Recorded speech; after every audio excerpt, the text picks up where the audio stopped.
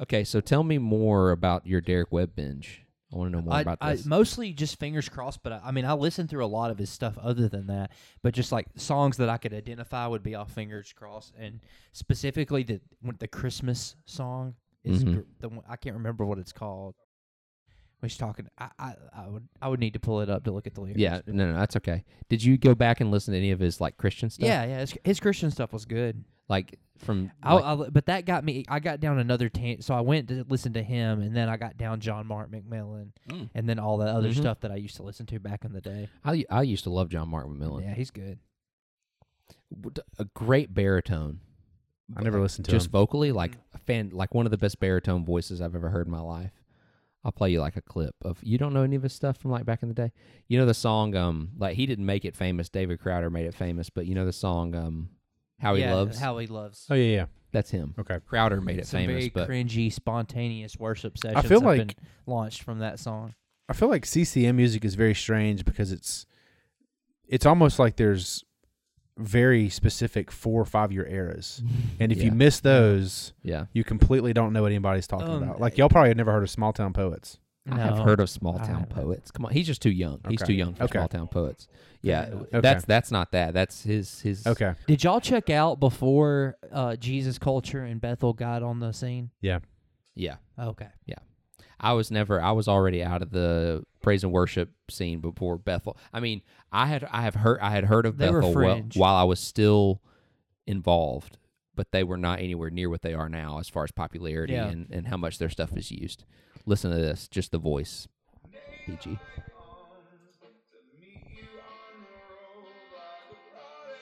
Very easy to sing along to if you're a man. Yeah. Kind of dig it.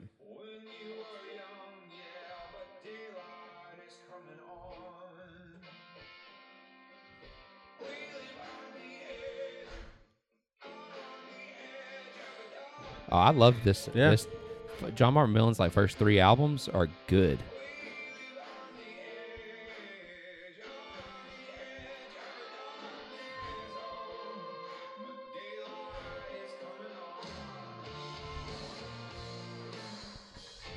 Good stuff. Yeah. Anyway. Yeah. I see it. Is that CCM?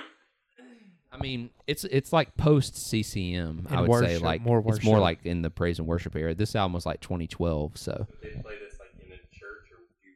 They wouldn't play his stuff in worship. No. So was there a transition from like Christian music, other than trying to sell music to people versus trying to sell music to churches? I mean, trying to sell music. Okay, because it seems like there had to have been. So the 90s was full of.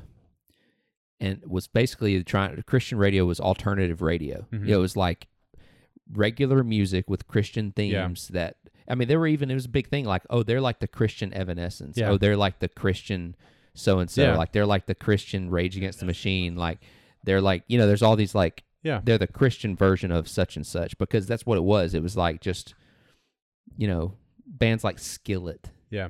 And, stuff like that. I mean, there's just tons of them. Newsboys, DC Talk, whatever, wherever you want to go with it. And then you also had, after that, because, in the 90s, like, band worship in church was still not really a thing. Like, in the early 90s. Like, that was not going on. This was more of a phenomenon, at least where we are, more of a phenomenon of the 2000s. Yeah. And that's whenever suddenly like Christian radio was flooded with praise and worship, what they would call praise and worship stuff, just constantly. And so, because now it was about, we got to get this, the way you get popular is by it being in a church, because people are singing it now. See, that's when I had tuned out, and I know that there was never any Christian music that I grew up listening to that was ever played in church. No. And it seems like now that's all that it kind of is. Whatever's on the radio is also being sung in church now. Yeah. No, when I was growing up, some of the Christian music actually somehow made it to MTV. Yeah. Like I remember when Jars of Clay Flood was on MTV. Yes. And I mean, the big thing, of course, was the big, one everybody points to is, Creed. I mean, they started on a Christian label, and I've been thinking a lot lately about what place. Can you take me high? I mean, come on. That's obviously talking about heaven. What? Not drugs. What do you think the role of contemporary Christian music is, or praise and worship music? Which one? praise and worship, let's say. What do you mean? What's the role of it? Do you think that it serves the body in a way? In my opinion, I think that there's a perfectly safe place for us to listen to that music Yes. and actually use it just as we're driving down the road and Absolutely. stuff. Yeah. No problem with that. Yeah. As long as, but here's the rub though for me, is that a lot of the people that are making this music are not Heretics. Christian. Yeah, they're heretics, and that's a big issue to me. But I'm like you. I don't have any problem with it. Like as a general, like I mean, I'll listen to John Mark McMillian now. Does it have to be? And then there's another question. Does it have to be written by theologically orthodox people? Because half the stuff in the Trinity hymnal is written by. Half the stuff in the Trinity hymnal shouldn't be used. Exactly. Yes. So yeah, it should be. It Yeah. should be written by. I mean, I don't know that they have to be. I don't know how strict you want to take theologically orthodox. I'm just saying that like they shouldn't be literal heretics like Bethel. Yeah. Yeah. Or the other thing is a lot of these things, because but if you listen CCM, to Bethel, like some of Bethel's music, like there is some good stuff in there, like theologically. not good. much. Not much, but I will say that, like I'd have to find a song, but there are a couple of songs that talk about like straight up substitutionary atonement, like you died for my sins, you took on my. Honestly, Here's the other thing. You saying that Bethel has some good stuff kind of is. I have the same reaction in my head when I heard Hawk say, like, is Marxism? How do you feel? Yeah, I agree with that. Okay. I agree. Okay. So I'm not saying that they should be listened to or anything like that. I'm just saying that. No, I think you are. I think that's what you said. But he's on record saying we should be listening to Bethel Roll because it they're back. solid. Yep. Can I get a replay on that, BG? Listen to Bethel, they're good. Listen to Bethel, they're good. So what I'm saying is this. Here's another thing about CCM though, is it's also has a lot of the same like things plaguing it that Nashville country music does. And basically that these people that are writing the songs are not Christians. They're songwriters who have learned how to speak the language in the same way that people who are writing popular country songs are not country in any sense of the word, but they're regular like hipsters. I would push like back indie, and they have learned how to speak the language of. I would have to push back on that with in regard to Bethel and Jesus culture specifically, like when they. Like maybe 5 years ago. I'm talking about the stuff that comes out of Nashville. Okay. I'm talking about your Chris Tomlins, okay. those kind of people. Like I know for a fact that non-Christians are writing those songs. I have secondhand, people telling me. Well, Florida Georgia Line and Chris Tomlin crossover should have told you what you needed. I knew that before that happened. Really?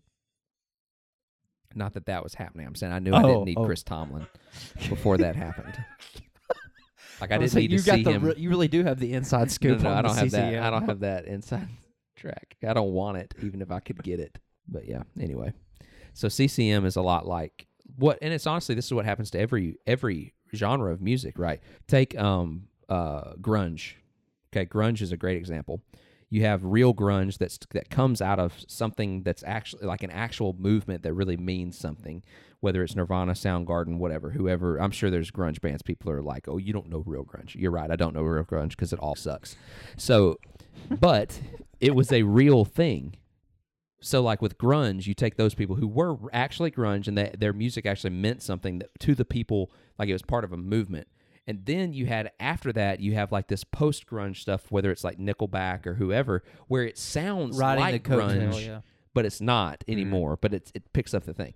And so you get that with all different types of music. Country is another example. Like country, you used to have maybe like Hank Williams, Willie Nelson, and then you start to sort of phase into Garth Brooks, Kenny Chesney, and now you have, Florida Georgia Line, where it still like vaguely sounds country, but it's nothing like Willie Nelson, which was actual country music, actual country problems.